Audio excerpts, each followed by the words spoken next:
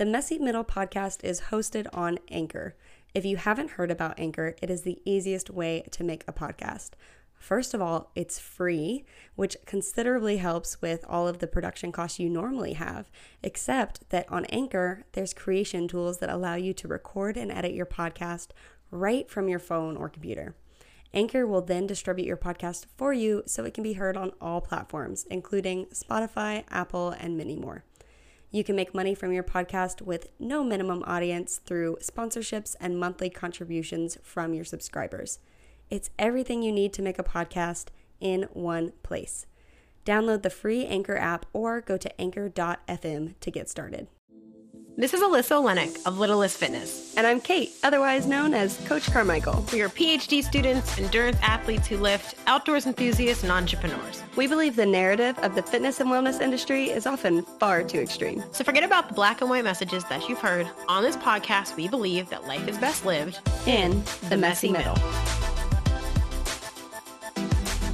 Hello, everybody, and welcome back to another episode of the Messy Middle podcast. I am super excited for today's guest, Stan Dutton. That's you. I said your last name correct, right? Yes, that is correct. I always worry. Anyway, for those of you who don't know, in our greater network of Instagram coaches and little circle and our Fits Pro, whatever you want to call it, our little network, I feel like I'm the OG Stan friend here. I've claimed Stan first, but Stan had me on his podcast a year and a half ago when he was still just having a podcast that was geared towards like health and fitness and general education before he pivoted into the powerhouse that is Better Coaching today. And ever since then, I was just like, immediately, I was like, me and Stan are going to be best friends. So I think I've podcasted on Stan's platform 3 times now. And Stan matches my energy. I feel like I could sit in a room. I joked with Stan yesterday and I said, the only thing missing from the fitness industry is just a talk show of you and me. And he goes, yeah, and it's just 24 hours of us talking nonstop. And I was like, exactly that.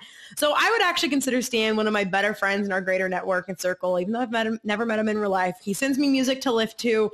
We vent about all the same things. We have a lot of really good conversations. And I think Stan, as much as he discredits himself, is one of the smartest people that I know. So I'm proud to call Stan my friend. I'm excited to have him on this podcast. But most importantly, I am actually thrilled to see what he's doing in the industry because it was filling such a need between coaches and clients and coaches themselves. And actually, like, as you guys know, my philosophy is demanding better from the industry. And Stan came in and he's like, you know what? I'm going to raise the standard for coaches and challenge the way they think because we all can get in our own biases. And he just shakes it up in a way that just makes us all better at the end of the day. So welcome, Stan. If you didn't know, I'm your biggest fan.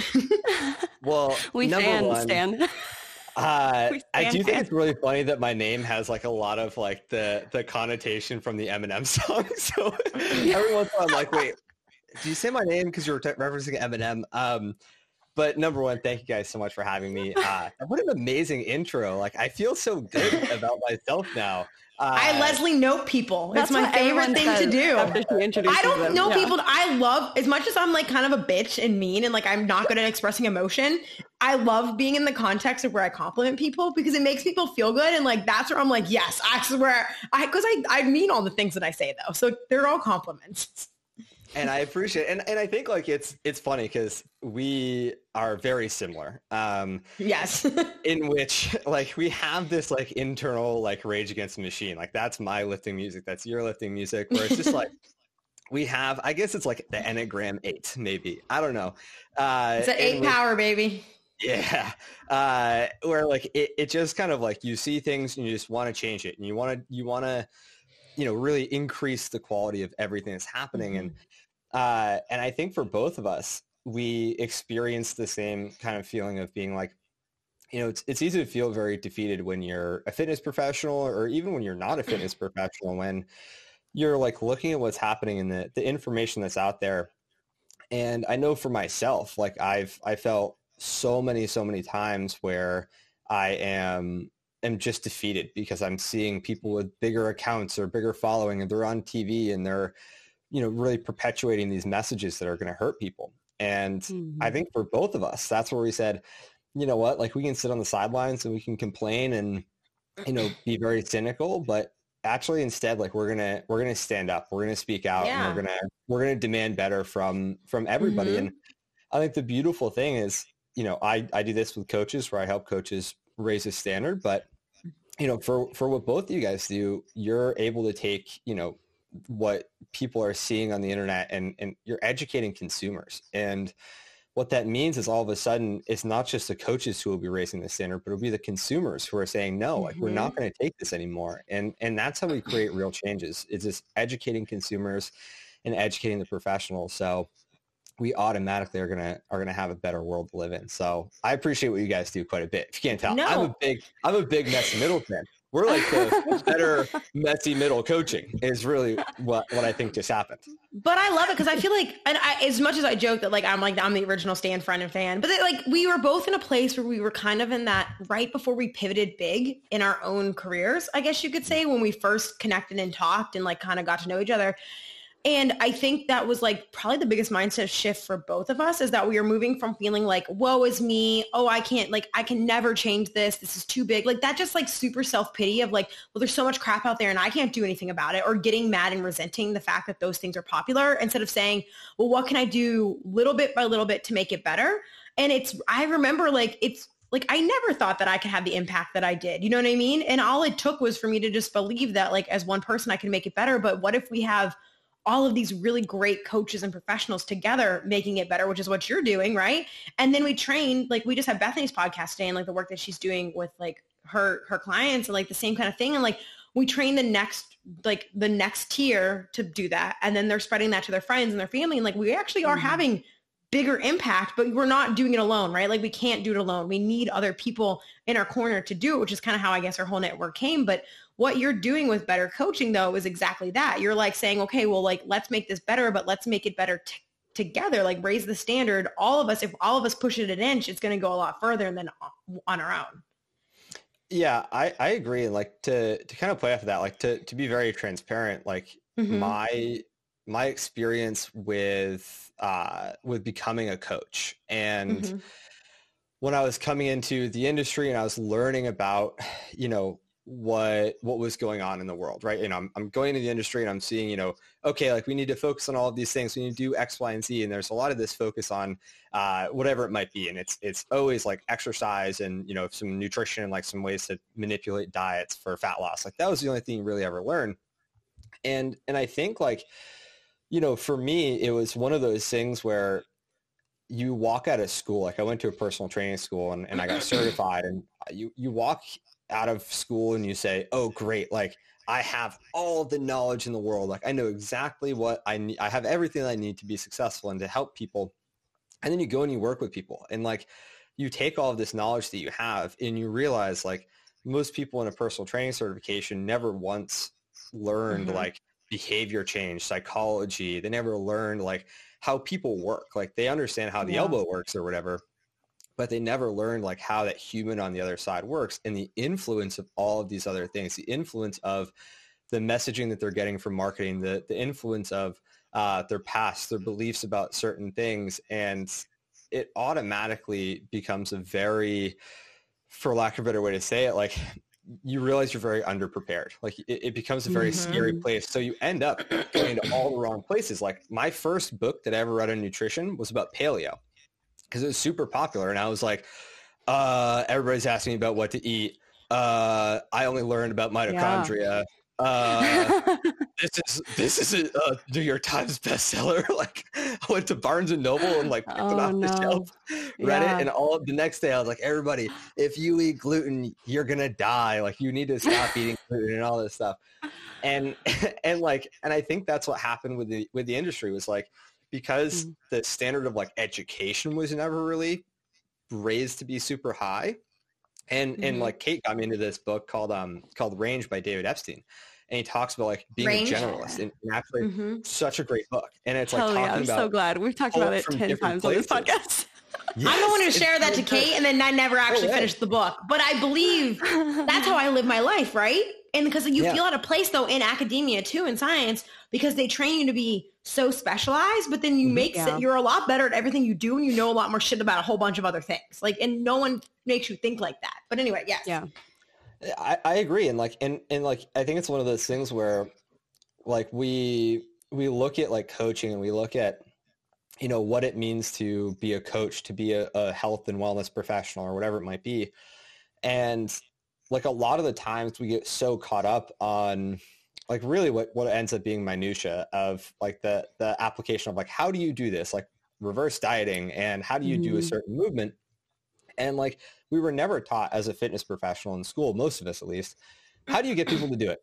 Like, that's a far more important question, but we were never taught that. Yeah. And I think like, it was a huge wake up call and very uncomfortable for me as an early trainer to go into my first session, have him do a VO2 max test and have him look at me and be like, that was literally said this to me. He's like, that was the biggest waste of my time.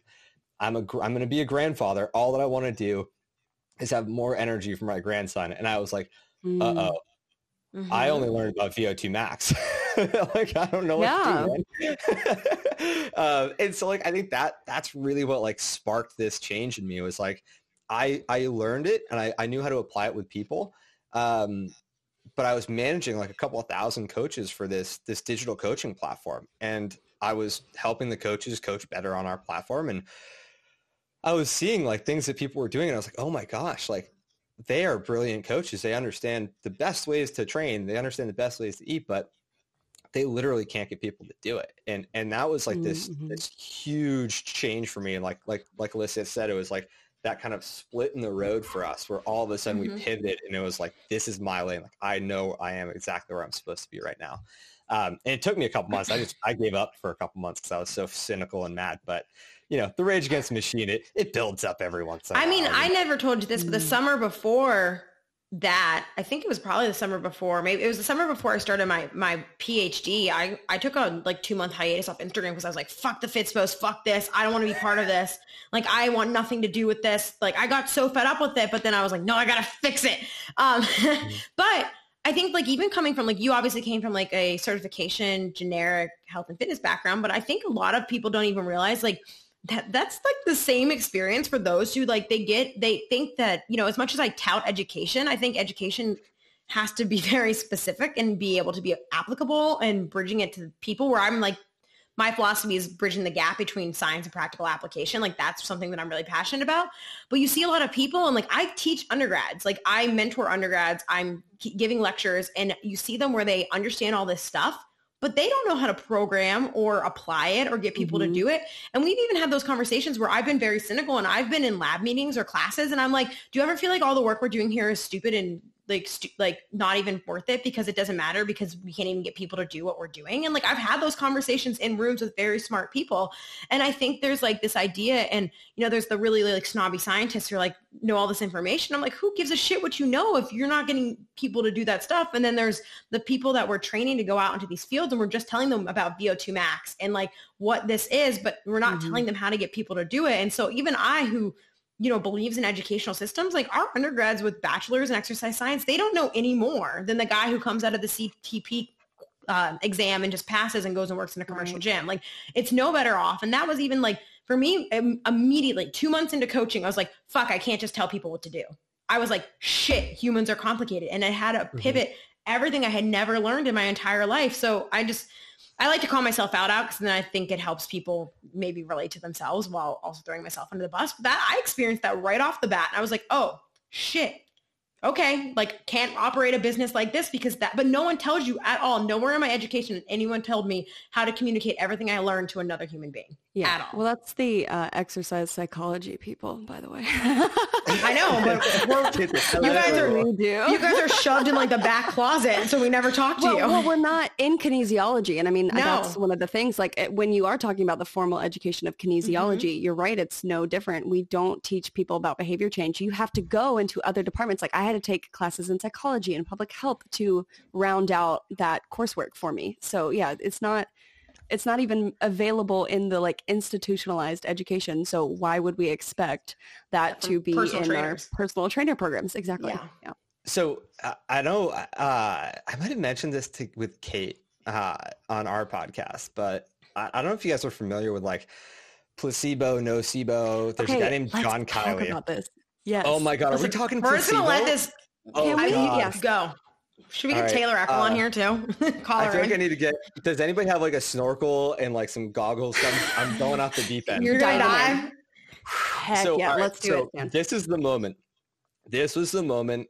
that I can't remember in the Matrix where they're like red pill, blue pill. Which pill was which? Do you remember? I took whichever one lets you into the Matrix. Yeah. You did. I was sitting there and I'm talking to John Kiley on my podcast, who, for those of you that don't know who he is, he's this like Irish professor, and he trains like Olympians, trains, very, very high level rugby teams, all of this. He's literally the most brilliant human being I've ever talked to. And he's written this paper on periodization theory and looking at the kind of the history of it and saying like, well, maybe we need to really reconsider certain things, and the weight that we put on periodization, all that stuff aside, he got really into placebo. And we were talking on our podcast, and we were talking about placebo and how essentially, if I'm going to go into some like neuroscience real quick, Yes. he was speaking about in neuroscience, there's something called predictive processing or predictive coding, right? And this is kind of cool, like whether you're a coach or not. If you're a coach, like listen up, take some notes, put it on half speed. And like, this is really, really important to understand. But it's also like kind of talking about like what Alyssa was saying. It's like, we're doing all this testing, but like, what if it's for no good reason? And I'm not going to say that it's not for any good reason. Question here. It's okay. My PhD is useless. It's fine. But what I'm saying is like, there's an element that it's that David Epstein like range, like we're not diversifying what we're learning. So we're focusing on kinesiology. Like neuroscience is over here, like guys. So they're like hitting on the door. They're like, like they're like a dog, like, oof, oof, oof, please pet me. Right. And like, so basically what happens is there's something called predictive processing. So essentially it's like how artificial intelligence works, but we do it. It's how we make sense of right now. And so what happens is we make sense of what's happening right now by predicting the future using context from, what we can see and what we've experienced previously. So perfect example of this is I'm walking down the street. I live in Texas. And I have seen very large snakes, and we have coyotes where I live. It's terrifying. I have a little chihuahua, right? So I'm walking down the street, and to the right is like a pretty busy road. There's like a small little hill, some long grass, and then my sidewalk, and then to my left is some trees, right? And like, no grass on that side. So I'm walking, and I see this green thing horizontally across the sidewalk. I'm like, piece of grass. Right. So I keep walking. No big deal. I almost step on it. My dog is like a quarter of an inch away from stepping on it with his back leg. He steps right over it first, quarter of an inch from stepping on it. And all of a sudden it picks its head up and it moves a little bit, and it's a snake. And in my mind, I am like, oh, right. I like freak out. I like pick him up by like the neck from his collar, because I have the leash. And I'm like, bah! I like pick him up over the snake. I freak out. And it's like a tiny garden snake. It is not a dangerous snake by any means. Like, it is a dangerous snake if you are an ant, right? But I see it. And so what happens, like, that was predictive processing based on my previous experiences. I was making sense of my reality because of what was happening previously in where I was. And what happened was called an expectancy violation. I saw this thing. It violated my expectation for my reality. And so now what's happening in my life is I am, seeing pieces of grass or sticks on sidewalks, and I just assume that it's a snake, right? And so when we talk about like movement and periodization and things like that, that's where I get back to John Kiley. We were talking about this and how really like stress is neither good nor bad. It just is. It is a thing that we experience. Like anxiety is a negative prediction about our future. Excitement is a positive prediction about our future. For example, Kate and I could go onto a roller coaster. I hate roller coasters. And I love them. So that's a good example. Perfect example, right? So we're standing in line. My stress is very high, but it's anxiety because I have a negative prediction about what's about to happen. Kate is like super high level of stress, but it's excitement, right? And so it's stress either way, like cortisol is up, like the physiological response is the same.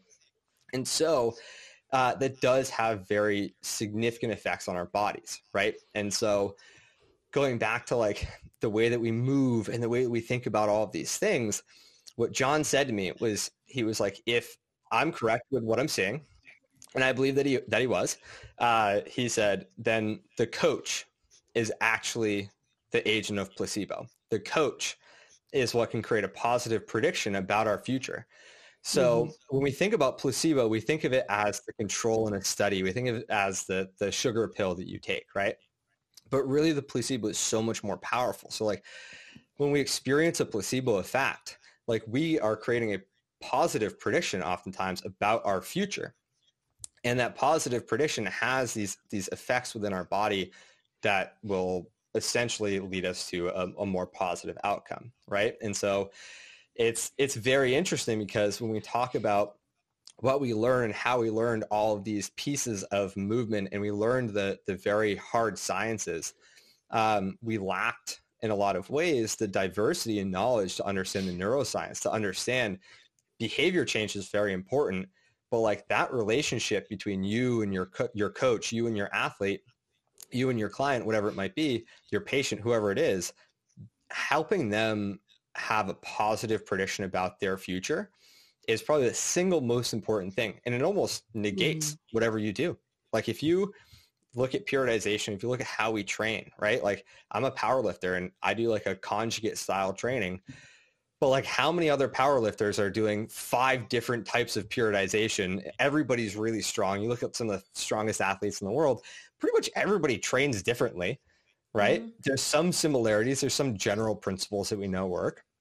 Everybody trains differently because our bodies are different and our training ages are different or whatever. But I think it's also like, it's the thing that we feel the best about. We know that training that one way, we believe that it's going to make us the strongest. And that usually is the truth, right? And so I think like that to me is like where we missed the ball entirely, is like we didn't just learn, or we only learned the actions we need to take. We didn't learn like all of these other steps to build the relationship with someone to help them feel like that what they're doing is really going to help them. Because once that happens, success is way more likely to come up, right? Does that make sense? That was like some kind of nerdy stuff. Wait, there's a study, Stan. Are you familiar with the hotel workers study, like the cleaning workers? I'm not. This one is a really cool one. And then Alyssa, I'll let you steer us in a different direction. But I just had to mention this because this is one of the things that I was looking into when we did a placebo paper for exercise and how people respond to exercise. I was looking kind of just at the general field, and there's this, I would say it's a seminal paper in the field of exercise where they brought in a bunch of hotel cleaners, people who, swap the sheets and do all of that after the guests leave. And they split the group in half, and they said to one half of them, did you know that, you're meeting physical activity guidelines by cleaning? Like every time you change a sheet, you're burning this many calories. And every time you climb the stairs and push the cart, like you're being active. And then they told the other group nothing. They just didn't mention anything about exercise. And then they sent them on their merry way. And then they measured, I think, markers of like blood pressure and other like physical health outcomes. And the group that was told that they were being physically active, even though both groups did not change their activity, nothing changed about what they were doing, had better health outcomes just from believing that what they were doing was improving their health. So there's that study too, so where like, I don't remember exactly, but we even talked about this in Jenkins' class where they told people, like, I don't know how they got this through I or B, but they either told or withheld or lied to people about what their genetic information said about their predictability of, I think, like aerobic fitness capacity or fitness status. And those who believed that they had better genetics actually ended up like improving like their VO2 max, or their like physical fitness outcomes were actually greater than those, even though it wasn't even like half of them were told the wrong thing, right? Information. Yeah. It wasn't even accurate information. I'll have to find it. I've sent it to someone. Yeah, we're going to have to link both of those in the show notes because they're really cool. Yeah, I have it in my folder from Jenkins' class when we did it. And I think like even like Casey, like she's posted about this too. Like I think there's research on that. Like your beliefs about things like change entirely your relationship with them. And I think what I was going to say before is I noticed this a lot where like I think so much of being a good either influencer or fitness coach or education or whatever it is just kind of getting people to buy in on what you're saying, because it doesn't, I think people put a lot, like, I don't like when people put a lot back on me. They're like, thank you for doing this for me. I'm like, you always were capable of doing this. You were always had the potential to do it. I'm just the one who got you to trust that you could do it. And I even question this with my own programs. I'm like, I don't think they're that great, but I think that I was able to get people to buy into a belief that they didn't have before, that they're able then to, you know, continue to do things that before they might have thought were boring or impossible or too difficult or too hard. But it's that, and it doesn't really, they don't need anything fancy, right? They just needed to believe in something that allowed them to believe that they could do X, Y, and Z in the long run. And so I think, obviously, I'm not as well educated on the psychology as Kate. And I feel like, Stan, you even know more of that than me, but I caught on to that early. I was like, I just need to give something to people that they feel is realistic and they can believe in, and it doesn't need to be fancy. It just needs to be enough that if they do it, it will work. And then we talked about this even with John on our episode yesterday, where there's that crossover point where people are skeptical when you start with a coach, but once they start to believe in it, then like they just buy in. And then from there, it's a lot easier to get them to make more momentum forward. Anyway, that was all I was going to add. It's like, I just call it the buy-in effect, more or less. Like that. Like, I don't know if that's a real thing, but that's what I call it in my head with clients. It's the buy-in effect. And I see it happen with Littlest Method clients at the 3-month point on the dot. The second they do that second testing, they're like, oh shit, this works. And then they stay in and they crush it, but they bought in. And it's that just like that. And it had nothing to do, the programming could have been 700 other people's programming, right? You know what I mean? Like it's that. So. I would just throw in like one other side of that is like, we're talking about the positive expectation for the future. There's also negative expectations for the future. And like that to me is like, that's the stuff where I'm like, that's where I'm like, my Rage Against the Machine just goes like, I turn everything up and like Zach De La Rocha is just screaming in my ear, like take the power back. Right. Like, because like, that's the stuff that like, I feel is truly damaging, right? Like we're talking about like, oh, we want to create buy-in, we want to create connection, we want to create belief in a positive future. And like, that starts with a relationship, that starts with, and I think like, Alyssa, give yourself more credit. Like that means that the program is working to begin with, because after that second testing, like if it was not, if you were doing what you see a lot on the internet of do 100 pull-ups, even though you can't do one, and then 100 push-ups and then run 40 miles. And then like, they probably wouldn't add 20 pounds to their back squat. Yeah, exactly. Right. It's like, you're not going to hit a PR with that. You're just going to get injured. Right. Cause it's like, there's way too much volume for most people. Right. And I think though, like, the nocebo effect is what we see a lot as well. And that's the thing that really like gets me going, that I really try to help people be mindful of, is this element of like, we see it a lot in movement. We see it a lot in food. Like when I read that paleo book and sleep, like, I don't know enough about it in sleep, but like, and in my favorite study, I'll find this study and I'll send it to you. It's called the Honest Placebo. Yeah. And it was actually done in Boston when I lived in Boston at Harvard. And essentially what they did was they had people come in with IBS. I remember seeing the ads for it, like on the train and stuff. And it was like, oh, cool. You know, if you have IBS, like we'll give you $100. If you have IBS and know what placebo is, we'll give you $100 to participate in the study. Right. And I'm probably going to get it wrong, but basically what happened was people went into the study. They have IBS, and they've probably tried a lot of diets. They've tried a bunch of different things. One group gets nothing. They're like, cool, you have IBS. Like, bye. The second group is given a placebo, and they're told that it's a medication. And I think the third group, I'm probably getting this wrong, so definitely I'll find the study for you. And then the third group gets a placebo, and the doctor walks in, or the person that's running the study walks in and says, hey, this is a placebo. Placebo has been shown in IBS to have a huge effect. It reduces symptoms by like 13% or whatever, some arbitrary number. Most people feel better when they take this, even though it's a placebo. And the people that knew that they were taking a placebo, huge difference, just as good as like taking a medication. Still improved. Right? And it's crazy, right? But we see like that's a good placebo. But then nocebo, when I was doing paleo, for example, I was told through this book that I read that if I eat gluten, my intestines are going to be so inflamed and I'm just going to die. Like, I don't know. I didn't even know. It's like, you're just, I mean, that's not far off of what's on the internet. Yeah. The cesspool of the Explorer page, that's what they tell people.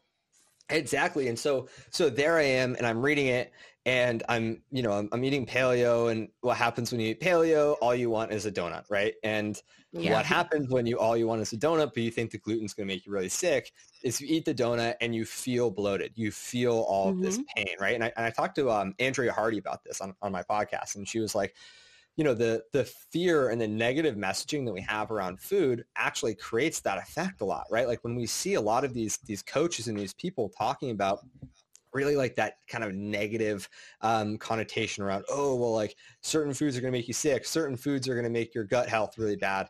Like the second that you eat it after believing that message, it will happen, even though you don't have celiac disease. You don't have anything that will you don't have a gluten intolerance. Like you just are getting noceboed, and there's nothing wrong with that. We get noceboed and placeboed all the time. It's how we make sense of reality, right?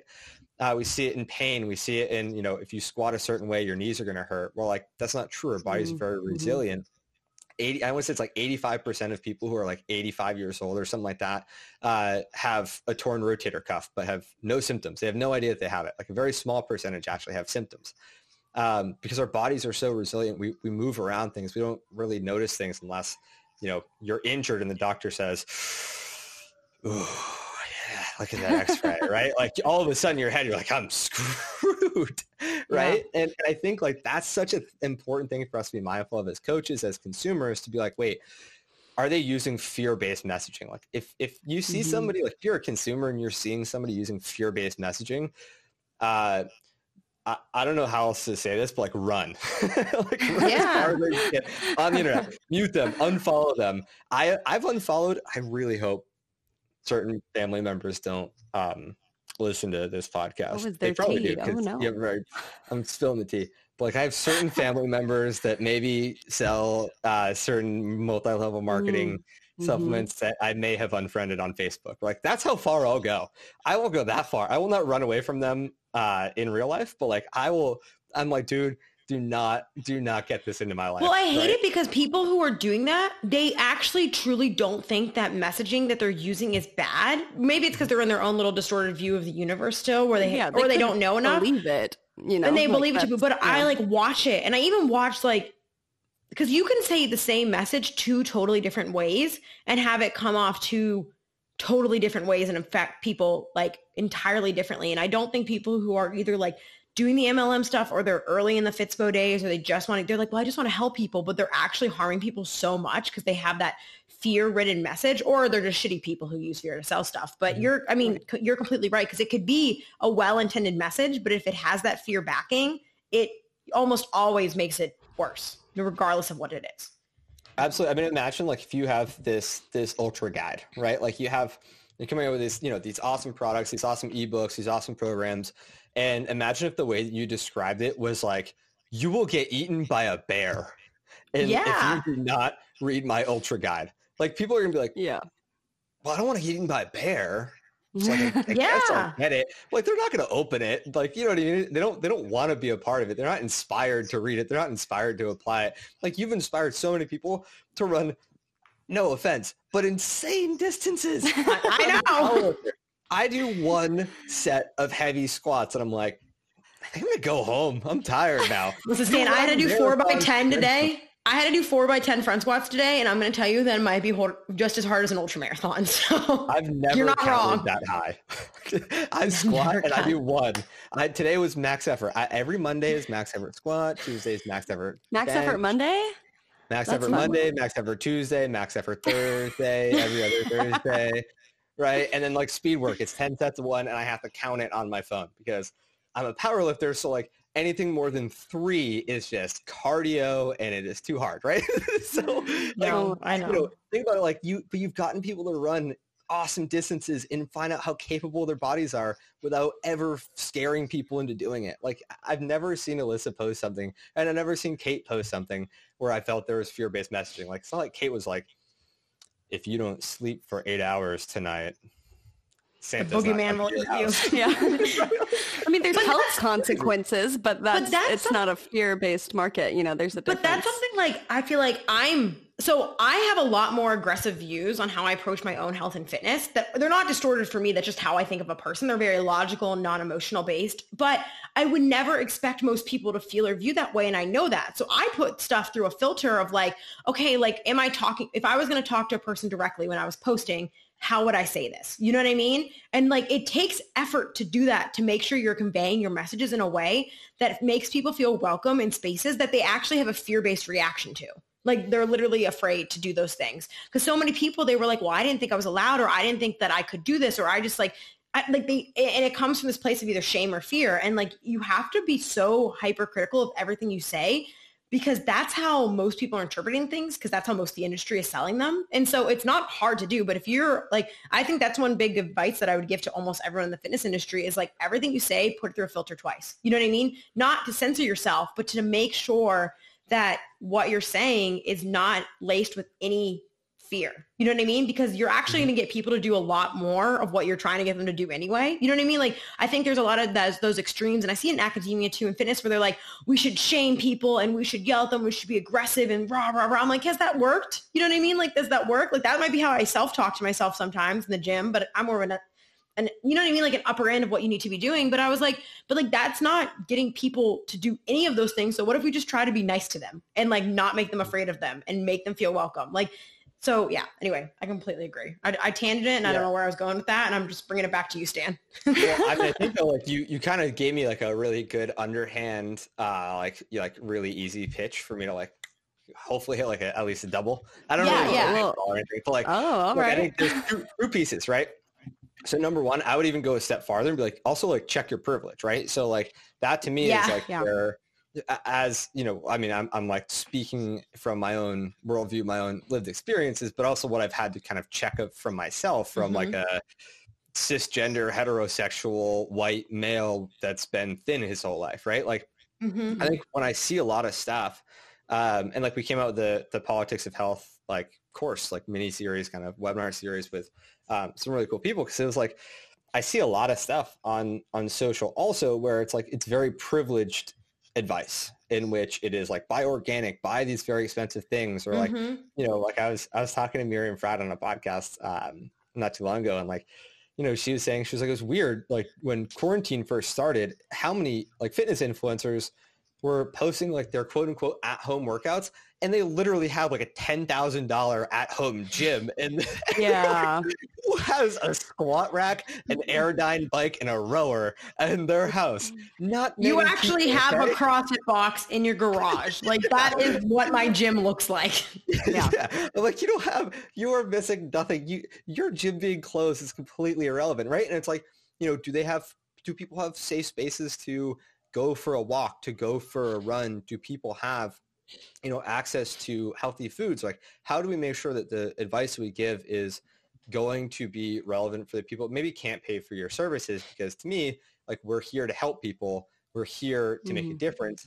Like, you have to make it accessible to all people, right? And people will come in and they'll pay for your services for a little bit more, but it's best to try to help everybody, right? And I think like the second piece is also, you know, we end up like really, at least in my eyes, like we lose sight of, you know, when we do talk about things, like we lose sight of like what the real purpose is, right? Like when we start to give advice and we start to, you know, push people to go into certain directions, I think we also are stripping away autonomy and kind of providing our own definition of what like you should be doing and what health looks like, right? Like, you know, you see where a lot of people just assume everybody wants to lose weight, or like we see it with a lot of people just assume that everybody, you know, wants to train a certain way. And it's like, well, that's not always true. And when we operate under those assumptions, like it gets a little dangerous. Like we're creating a standard by which people are measuring themselves, even though it's not really what they want. It's just what they think they should want, right? Do you guys agree with that? Yeah, you know that saying about assumptions making an ass out of you. Like, that's just, it always works. The Messy Middle podcast will be right back after a quick word from our sponsors. Are you confused about what supplements you should actually be taking? In a world full of juice cleanses, detox teas, fancy promises, it can really be hard to trust anything. But high quality supplements, when dosed appropriately, can actually help support your fitness goals. And that's why I use Legion. I've been using Legion supplements since the beginning of this year, and after years of never really fully committing to one single brand due to lack of transparency in their labeling, unnecessary fluff, or just reporting things as blends and not knowing what's actually in my product, I finally found a solid science-based product line that fits my supplementing needs. Legion's products are 100% naturally sweetened, and my favorite part, they're fully transparent in their labeling, and they use dosages that are actually backed by what the science says you need to be effective and support your fitness goals. And not the least amount you can get away with, and not just labeling as blends, but fully transparently telling you what's in your product and why they dosed it that way. And this is huge because it lets you know exactly what you're taking and if it's actually going to be effective, and then you can know what's going into your body. My personal favorites are their cinnamon cereal whey. Yes, it tastes as good as it sounds. The mocha cappuccino plant protein. Pulse, their pre-workout, which comes in non-stimulant or caffeinated stimulant based. And Recharge, the recovery blend, which also gives me the creatine I need to move weights well in the gym. Legion offers 100% money back guaranteed if you're not happy with their products, and you can save 20% off your first order today with our code MESSYMIDDLE at checkout. That's MESSYMIDDLE at checkout to save 20% today. To chime in here, because I'm assuming this is going to be more of a podcast that coaches listen to. So I'm someone who, like, I talk to my coach. I've got a coach for the first time besides being an athlete ever this past year, and it's been very, very helpful. But I'm only able, honestly, to do what I do because I come from a higher place of privilege now where I can afford to pay Noah, basically, which I would have never, ever able to do that before in the history of my things. But we talk about coaching a lot because he's a coach and I'm a coach. And one of the things I told him I've been working on a lot this last year is, like, especially starting a new sport, is re-humbling myself of what I felt like when I first started, because I've been so distant of that. And, like, even though I know, like, we can think of that as a kind of like a privilege, like fitness privilege, I guess. I don't know if that's a real thing, but, like, experience is, like, puts you ahead, and just, like, re-humbling myself of where other people are. But one thing that I do as someone on social media that helps me with that, because I can, like, obviously even live in my own exercise bubble where, like, everyone around me does the same things that I do, is I survey my followers, or I survey my clients. Like, I check in with people, because then you realize all the things that they're struggling with. Like, when lockdown happened, or even like last month when lockdowns are happening a second time, I was checking in with people and I'm like, I didn't even think about the fact that you can't slam your barbell when you live in a second floor apartment. You know what I mean? Or, like, you might not actually know, like, people, like, don't literally know that you can do cardio without running. You know what I mean? Like, they don't know that there's, like, an alternative. So there was all these things that I will forget that are actual struggles or issues for people.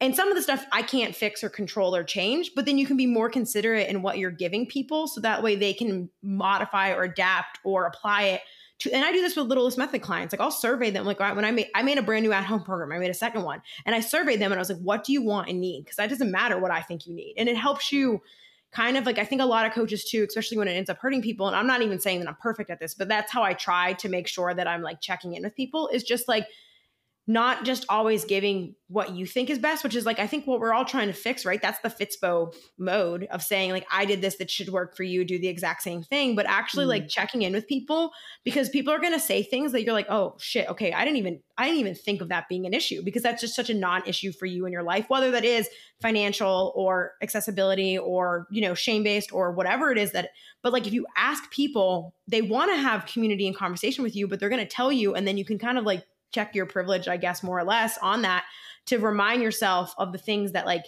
it's kind of like the person with the home gym with a bunch of equipment and be like, oh shit, that's right, people are at home with water jugs. Like, maybe I should read the room.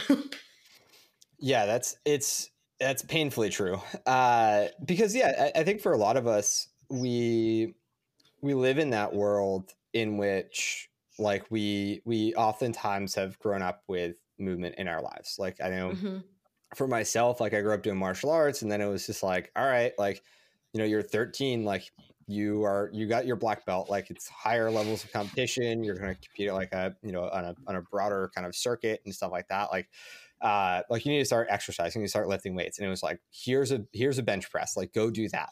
And it was, like, very expected of me. And it became a part of my life so early on that, like, I never experienced a level of discomfort walking into a gym. It was just like, go do the things. Like, especially, like, you're a guy, like, you should be lifting weights, like, go do some bicep curls, bro. And it was very interesting, because I think, you know, like you said, it was, for me, it was really, the transition for me was, moving off of the island that I grew up on, Martha's Vineyard, and transitioning into, owning a gym in Boston. And there was this moment where, most of our clientele, they were gay men. And I remember like I had people on more than one occasion be like, this is the first gym that I felt comfortable in. And I'm like, huh? Like, what do you mean? Yeah, I thought everybody just felt comfortable here. What do you like? You don't feel comfortable in gyms? That's like the place that I fit in the most, right? And it's like, but then I was thinking about it, and I was like, what? Like every gym that I've gone to, I look around, and it's like gym bro that looks exactly like me. Like we would call them finance bros in Boston. There's a lot of finance bros there, right? His name's probably Colin. He probably is an accountant for KPMG. He lives in a very nice apartment. I can picture Colin's haircut right now. Yeah, it's kind of similar to mine, and I hate to admit that, but it's a little bit more poofy. He's probably wearing Lululemon, and he's going to go out and get wasted with the boys later on tonight. And he also just swipes right on everybody that he meets on Tinder and ghosts them, right?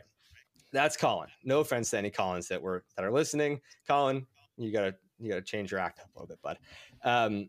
But I think like that was what I was so comfortable with, that then when people would come in to the gym and they'd be like, I feel comfortable here for the first time, I was like, wait, why? Like what's different about this? And it made me realize that the expectations and the experiences of so many other people were different. And that was a big change for me, because it made me say, okay, the messaging that I give, the way that I speak to people, the way that I run a program, we need to make sure that it communicates that to people, like, hey, like you're going to be accepted here. Hey, like it's okay to start wherever you are, and you're not expected to be calling the gym bro, where your primary thing that you talk about in between sets is like what bar or what club you're going to go to. And it was amazing. Like I said, like you have to read the room, you have to talk to people, and all of a sudden you realize like, okay, there's so many things that I haven't thought about because maybe I've never experienced that obstacle. I've never experienced that barrier. Or because I just haven't experienced it for a long time. And this just feels normal to me now. Right. So yeah, I agree. I ramble as well. No, but it's cool. I actually said to Noah specifically this weekend. So I technically have an Olympic weightlifting team that I'm a part of. I just train under Noah, and he trains under the head coach, trains everyone else. And last week I had my workouts got all messed up. So I went on Saturday to lift with them because I needed to do my lift on Saturday, and I usually don't lift on Saturdays.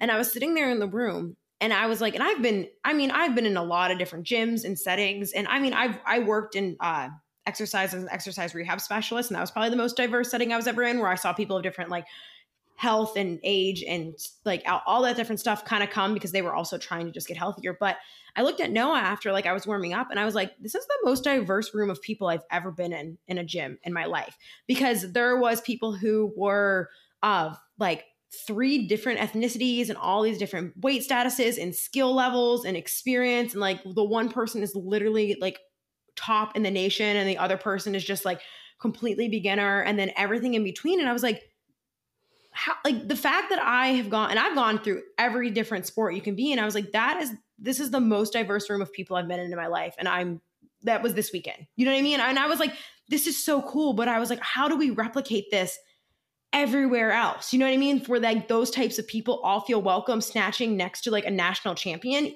in a different body or a different ethnicity, and never feeling like they don't belong in that same room as them, where a lot of people will compare themselves to that and be like, well, I just don't belong here. Well, yeah, you do, but it's just a different place.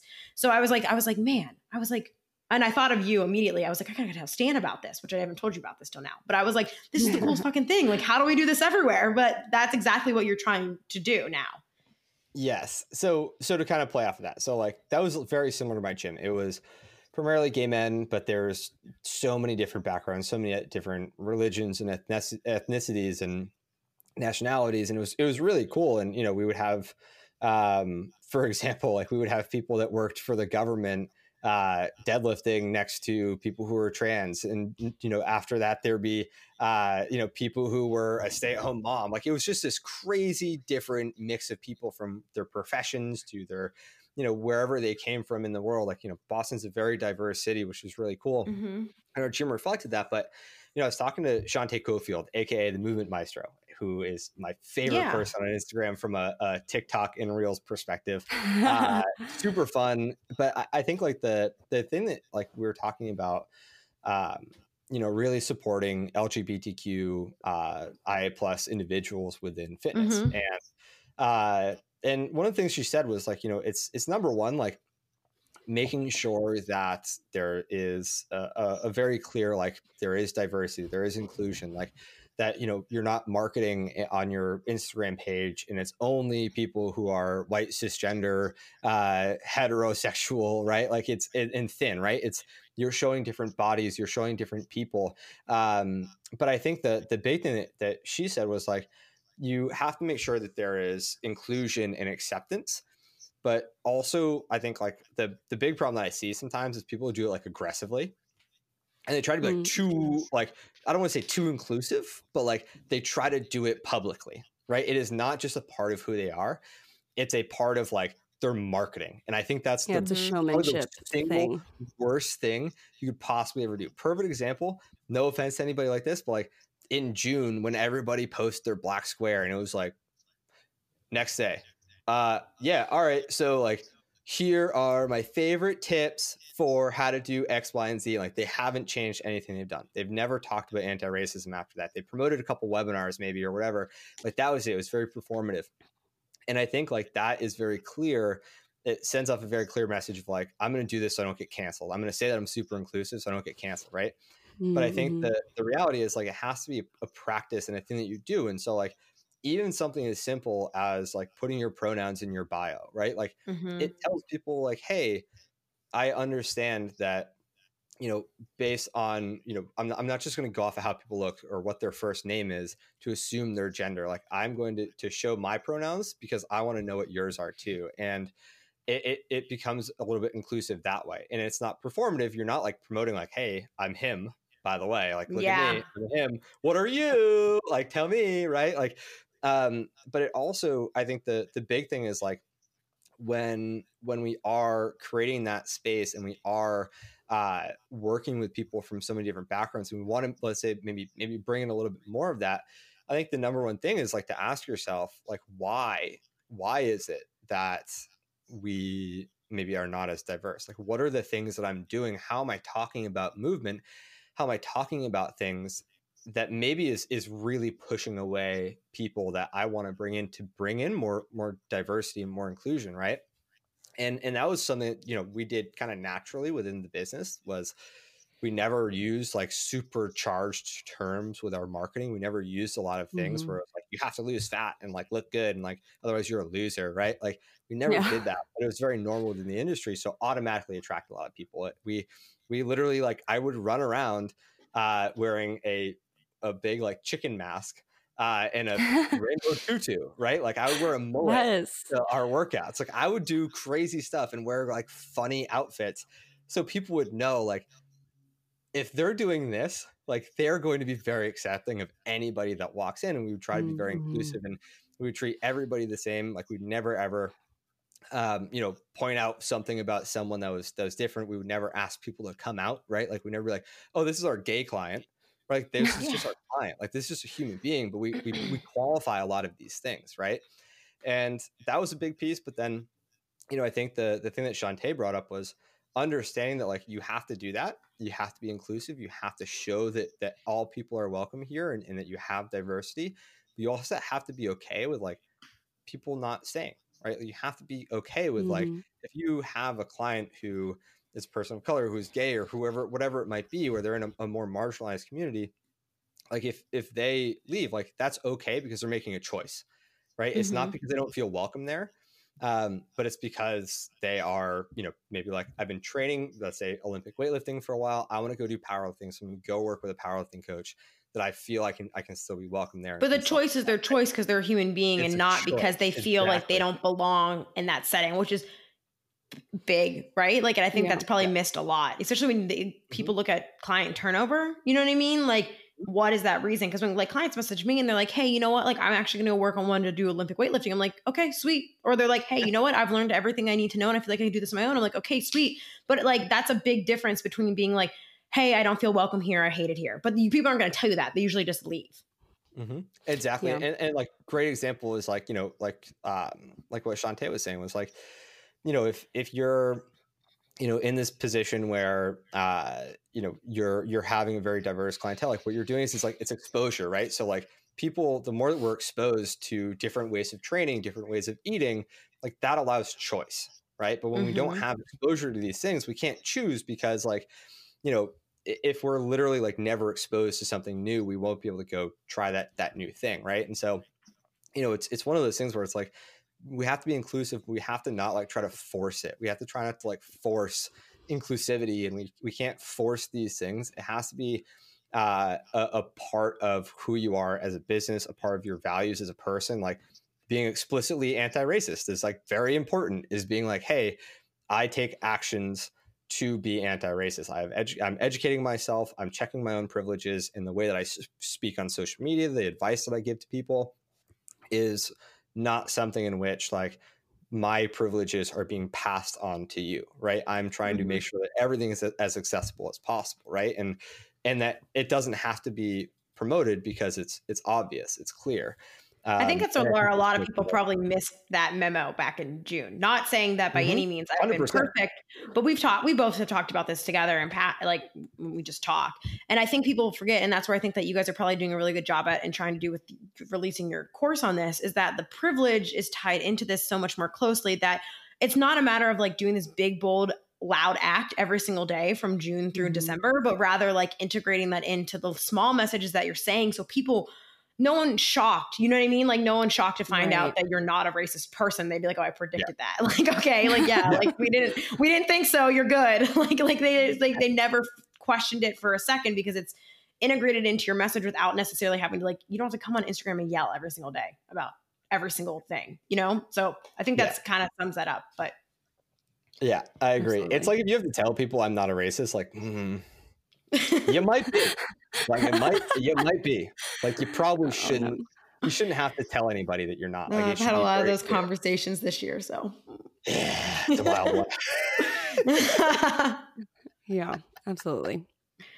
So why don't we just pivot into that? Why don't you tell us more about, I know this will have already been released before this podcast episode comes out, but I'm assuming it will be able for like post-purchase access or whatever. Yeah. So because I think this is important. I think season 2, we're going to have a lot more of these conversations. We had a little bit in yesterday's podcast episode, but that we were recording, but I think this is good. But to tell, other coaches are probably going to consume this episode. What is this? Why do you think it's important? Like what brought you guys to making this because of these things we're talking about that we're seeing that are kind of like missing in the conversations we're having in the industry? And then what can they do to, you're launching it literally tomorrow, but how can they like find this information for themselves so that they can then apply this? And what I'll do too, I'll link in the show notes. My friend Lauren English, she's actually my ex-boyfriend's sister. She just made a book that's for free, and it's a guide on like how to basically be more accessible as a fitness coach. And it's just a free guide that she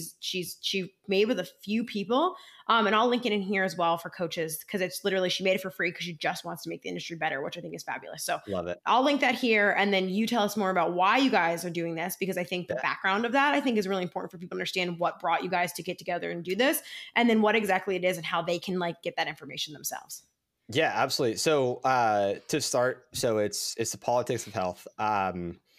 And I think the big thing that kind of kicked it off was, definitely this summer, it became very clear that there was a lack of education, even for myself, around disparities, both in, quality of life. Like, there's so much that I've learned since then about white privilege, about systemic racism, about things like that. But, I think a lot of that also was fueled by me originally learning about from, interviewing and really speaking to people like Christy Harrison and Rebecca Scritchfield and leaders within like Health at Every Size, where I think that's kind of like the biggest thing that I've ever gotten from Health at Every Size.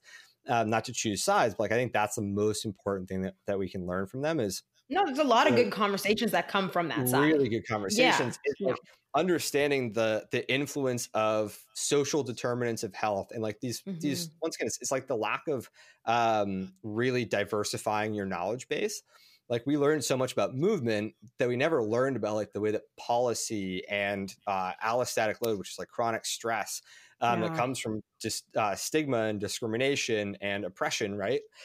Excuse me. We never learned about that stuff as a trainer. And so like, that's kind of started to put this together. And then obviously we had a lot more conversations about politics on social media, and that really through talking to, you know, people like Dr. J-Pop, Jennifer Hutton, who's brilliant, does a lot of good work on like anti-racism and allyship, through talking to Amanda Howell, who I know is a good friend of yours, who's a public health expert. She's awesome. I was going to say, Amanda's like my internet wife. I feel like I just talk to her all day, every day. But we talk about a lot of this stuff because it's really important. So continue. It's really important. And then Miriam Fried, who has 140,000 followers on. No, on I'm Instagram. such a big. She's just like she's just like a little blessing. She's like an angel, like of the fitness. Imagine like 140,000 followers, and like she's talking about things that like I get heat for with 5,000 followers, right? I give her so much applause. I can't even say that. I can't even say anything without getting yelled at, let alone these topics that are going to get you so much more heat. She deserves all the kudos. But I would say like the thing is, so the four of us basically teamed up, and we have 4 hour to an hour and a half long presentations. We're going to learn a bunch of stuff. We have action steps. Like I was like, I really want to make sure when we put this all together, like it's not just like, all right, guys, like here's a webinar. Make sure you post it on social media so everybody thinks like you're doing the work. It's like, no, like here are the action steps. Here's the thing you got to learn, like here's how you do it. And like we don't do it once. This is what you're going to do probably for the rest of your life. Like this is what we're going to be thinking about. We're going to be talking about this for a long time and actually applying it. And so we're talking about like, I do a webinar on privilege. Dr. J-Pop talks about like it's an amazing webinar. She's so brilliant, and she talks about the history of systemic racism, of oppression, and then transitioning that into like how that's affected healthcare, how that's affected you know, marginalized communities' relationships with healthcare, and then how to be an ally, how to be an anti-racist, like how to put that into practice. We have Amanda Howell coming in, and she talks about really the social determinants of health, how health policy really does have a huge impact on the health and the lives of the people that are our co-humans within the United States and even more. And, you know, how we have to really be considerate of that with our messaging, with the way that we communicate. And then Miriam talks about like, how do you take all of this knowledge and like communicate it on social, like what to expect. And like, the one thing I will say is like, yeah, you're going to catch some heat when you kind of speak up. But I would say for every, you know, troll comment that I get like 10 good comments in DMs, right? It's like, it's a lot of people are like, thank you so much for speaking out. Like, thank you so much for like not going to that, like, I'm not political, because like health is political. People's bodies, people's beings have been politicized. And like being an ally means like we take our soapbox, we take our privilege, and we not only risk our privilege, we risk the things that we have in order to help people that have not been afforded those privileges to actually equalize, right? Because that's all that I care about. Let's actually make it an equal playing field for health. Like let's make it an equal playing field for quality of life. And so, you know, that's what we talk about, and it's action steps. It's cool. We use this thing called Mighty Networks. I don't know if you guys have heard of it, but it's basically like a Facebook. Amanda just opened her thing on. I want to start one, but I have to not do more things. So literally, it's like a Facebook group. So like you'll be able to comment, and like we'll be able to have these conversations like in the group. It's like a Facebook group without like whatever happens without on Facebook. This is why I want it. Yeah, it's amazing. Sounds amazing. It's super cool. It's like it's in there, like and also so it's the full price is $200. Like I know Alyssa has a dope code that I'm gonna post about that today though, so don't worry. Do it. And like the cool thing is like that'll save you some money, but it's $200, and we're donating $50 to Black Mamas Matter, and then also $50 from every single person that purchases. So it's more than 50% of revenue will be going to the Black Women's Health Imperative. And so those are both nonprofits. They're both doing amazing things in not only providing resources and education to people that really need it, but also they are actively working on health policy and once again kind of equalizing, you know, within a political sense. creating more equality, creating better resources for people that really need it. So, yeah, long story short, it's pretty cool. And like, something I'll continue to talk about, and can really intertwine because it affects all of us. And the more we can help people become healthy and show representation, like we're helping a lot of people and we can push the industry forward a lot more. I think the part that I like to really hit home for people when I try to explain, and this was even before like all of these conversations happened, but just in general, people have very like either extremist views or like super specific niche views on health and fitness, or like when they think that they should go like very unhealthy ways to get people to do things. I'm like, if you actually genuinely care about people's health at the end of the day, you're going to either bury your ego, challenge your previous thinking, or do things that are outside maybe your wheelhouse in order to get them to do that. And I think that is exactly what you guys are doing. And you see that a lot. And I think maybe that's that conflict with people right now, where they're like, well, I only signed up to share about this, this, and this. And I'm like, but if at the end of the day, this is the work that genuinely gets people to be healthier and you actually care about people's health, then like you should care about this just as much or more than like macros. You know what I mean? Like, cause that like, and obviously still do what you're trained to do, but it doesn't mean that like, if you have to say, do you only selectively care about health or do you actually really care about all people's health? And that's what it kind of comes down to, right? I agree. And like, I was going to try to Google the quote, but I can't Google it. It's okay. There's a great quote where it's like, when they're explaining privilege, it's like, to be, like, I mean, I would say like using myself as an example, a cisgender, heterosexual, white, thin male is to be both like simultaneously ubiquitous and invisible, right? So it's like a lot of the times the people that are really pushing those views and those narratives and that are acting that way, they fall more or less under that umbrella.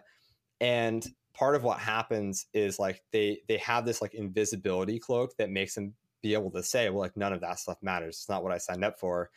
Whereas when you don't get to wear it, when you're not wearing that invisibility cloak, that's not true. It's extremely important. And I think showing that you are aware of these things and you are actively trying to make a difference, like from a business perspective, it's way better because you're going to attract a more diverse clientele. And that only makes you a better coach. Like if you're coaching somebody and they have, let's say, they're from a country where you aren't super educated on their food, and rather than being like, well, let's say for example they're from India and they eat naan, and you're like, I don't really know what naan is, so go get some Dave's Killer Bread instead, right? Like it's very culturally incompetent to do that, but that actually builds up a lot of awesome skills because all of a sudden, like you might have another client and they're like, oh, well, like I really need to get help with eating more carbs. And you're like, dude, have you ever had garlic naan? Like I just had it for the first time. A client from India told me about it and oh my God, right? It's hilarious because that's what I ate to get me through my 100K. I would eat just naan in my office, just plain, because it slaps so hard, but like no one presents it as a valid carbohydrate item. And like, it's amazing. No, like that's so unrelated to all of this, but it applies to people's food. But I just think, and it's so crazy too, I always think about when people like demonize other cultures' food. I'm like, other cultures' food actually make more sense than our food. It's a protein, a rice grain, or like bread-based thing, and then some sort of side that's either a fat or a dip. I was like, that actually makes a lot more logical nutritional sense. I don't know why you're shaming this. Yeah, like, it's what the My Plate aims to do, but yeah, like they are doing what they're supposed to do. Americans eating, like me and Kate splitting a bag of Taco Bell tacos as we rush between podcasts yesterday was actually not like it's probably not like rush tacos is not like necessarily the healthiest way to consume food. Yeah, I agree. I was like joking about that actually on the webinar that I did for the politics of health. Like I used Michael Pollan as an example of like what privilege within food sounds like, because he has this book called Food Rules, and it's like, he has all these arbitrary, terrible, misinformed. I hate his food rules more than anything else. And one of them is like, if it came through like a window while you were sitting in your car, like if it's drive-through, it's not food, right? Like drive-through food is not food. And I was like, literally, I live in Austin, Texas. I can go to so many dope taco spots where I can see them cooking the food. And guess what? It is food, man. It is living. Real ass food. Yeah. There's a homemade tortilla. There's some awesome chicken or beef or whatever meat I want in there. I could go vegan with it if I wanted to. And I promise you it's real food, right? And it's like, those are the food rules. Those are the things where it's like, it's in a lot of ways whitewashing. It's culturally insensitive, but it's everywhere. And so like kind of turn it back to like even what we were talking about before. It's like from that coach perspective, like from the client perspective, with even a placebo and nocebo and creating fear. And it's like we have to understand that like the things that are just like out there and that maybe are not culturally sensitive and are not having its privilege checked, it automatically creates unnecessary barriers to health.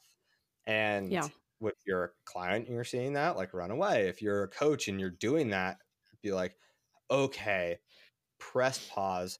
Maybe I don't need to post every day just to post to try to get clients. Like, maybe I should post less frequently. And maybe as I'm not posting, I should educate myself and make advice that is a little bit more inclusive and allows for more space for brilliant minds, more space for a diverse clientele, because it'll actually make me a better coach.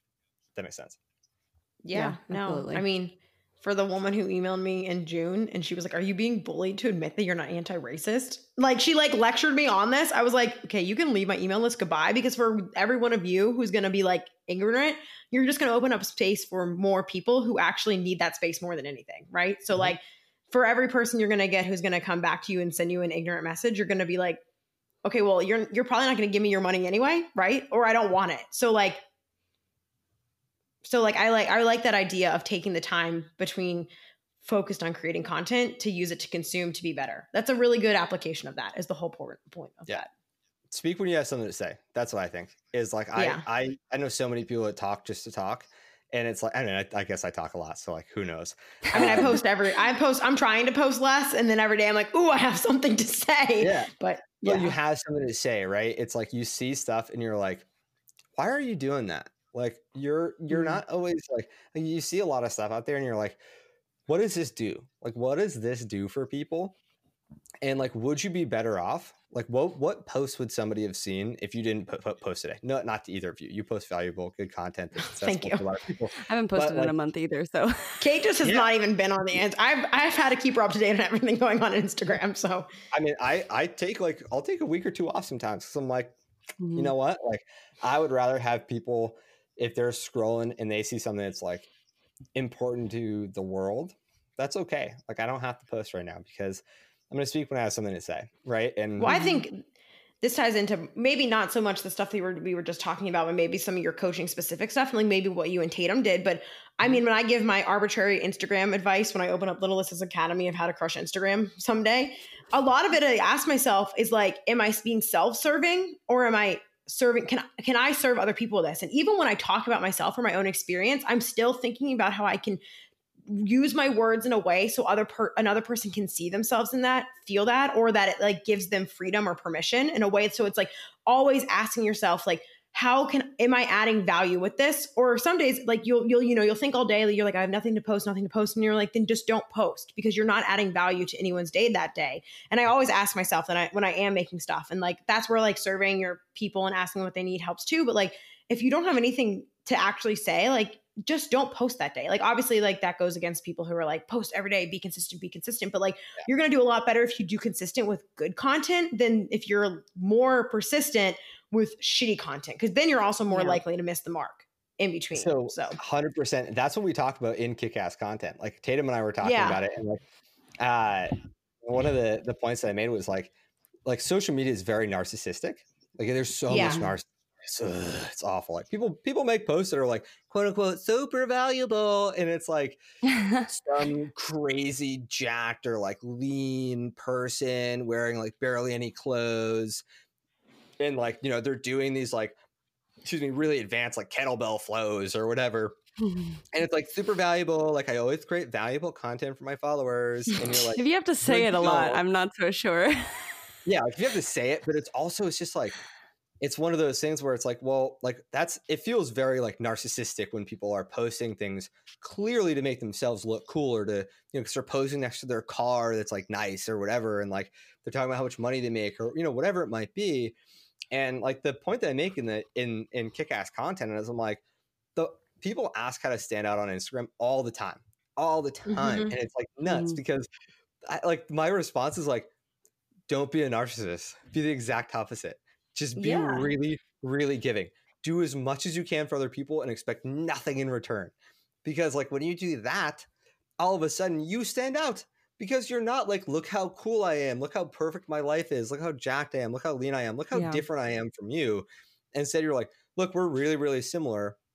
We have a lot in common. And like, this is what I've learned. Right. And like, that's, I think why Alyssa does so well is like, you're a normal person. It's awesome. I try to drive that home. So I'm actually like probably more annoying about the fact that I try to drive home than I'm normal, because I watch people try to project me to being something above them. And I'm like, that is unfair to me and you. I did that on my Balance is BS podcast. I was like, that is so unfair to yourself, but it's also unfair to me, right? Because you're setting me up to fail you, but you're also setting me up to like not be a human being. And so like I make a point to be like, my hair is dirty, I forgot my bra, like power belly. And it's, you don't realize that by just existing like that though, like it actually makes me more mad and sad, the messages I get, people thanking me for things that I do that should be the fucking norm. You know what I mean? Like, I'm like, I shouldn't be thanked for providing good evidence-based content and sharing relatable human things. That should be the norm. I don't feel like I deserve a gold medal of honor for doing that. I'm like, that should be the standard.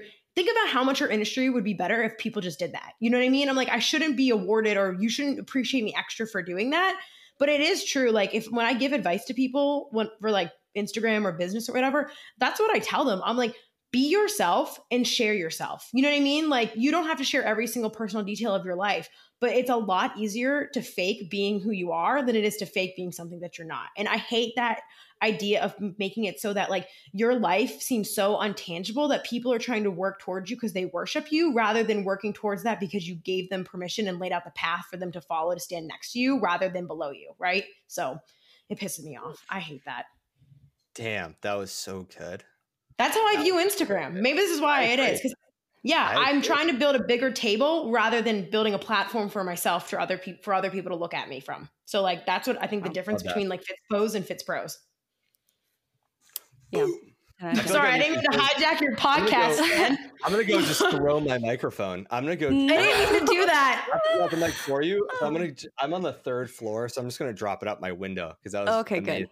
Yeah. I feel so bad. I didn't even hijack it. And I also wanted to be like, oh, I'm so good at doing what I do, but I'm very intentional in doing that because I want that to be the norm. So go through your podcast, get your dog, call it a day. Like, yeah, I agree. Like it's so true. And I think like, that's how we all get better. Like we get better by like bringing everybody up around us. Cause like, there's so many valuable lessons to learn from everybody's background, right? Like, and like, not to throw anybody under the bus, but like I've also met people that are really cool on the internet, and I don't want to ruin it. I don't want to ruin the surprise. But when you meet people who are really cool on the internet and who are like trying to just be an influencer, they're not that cool.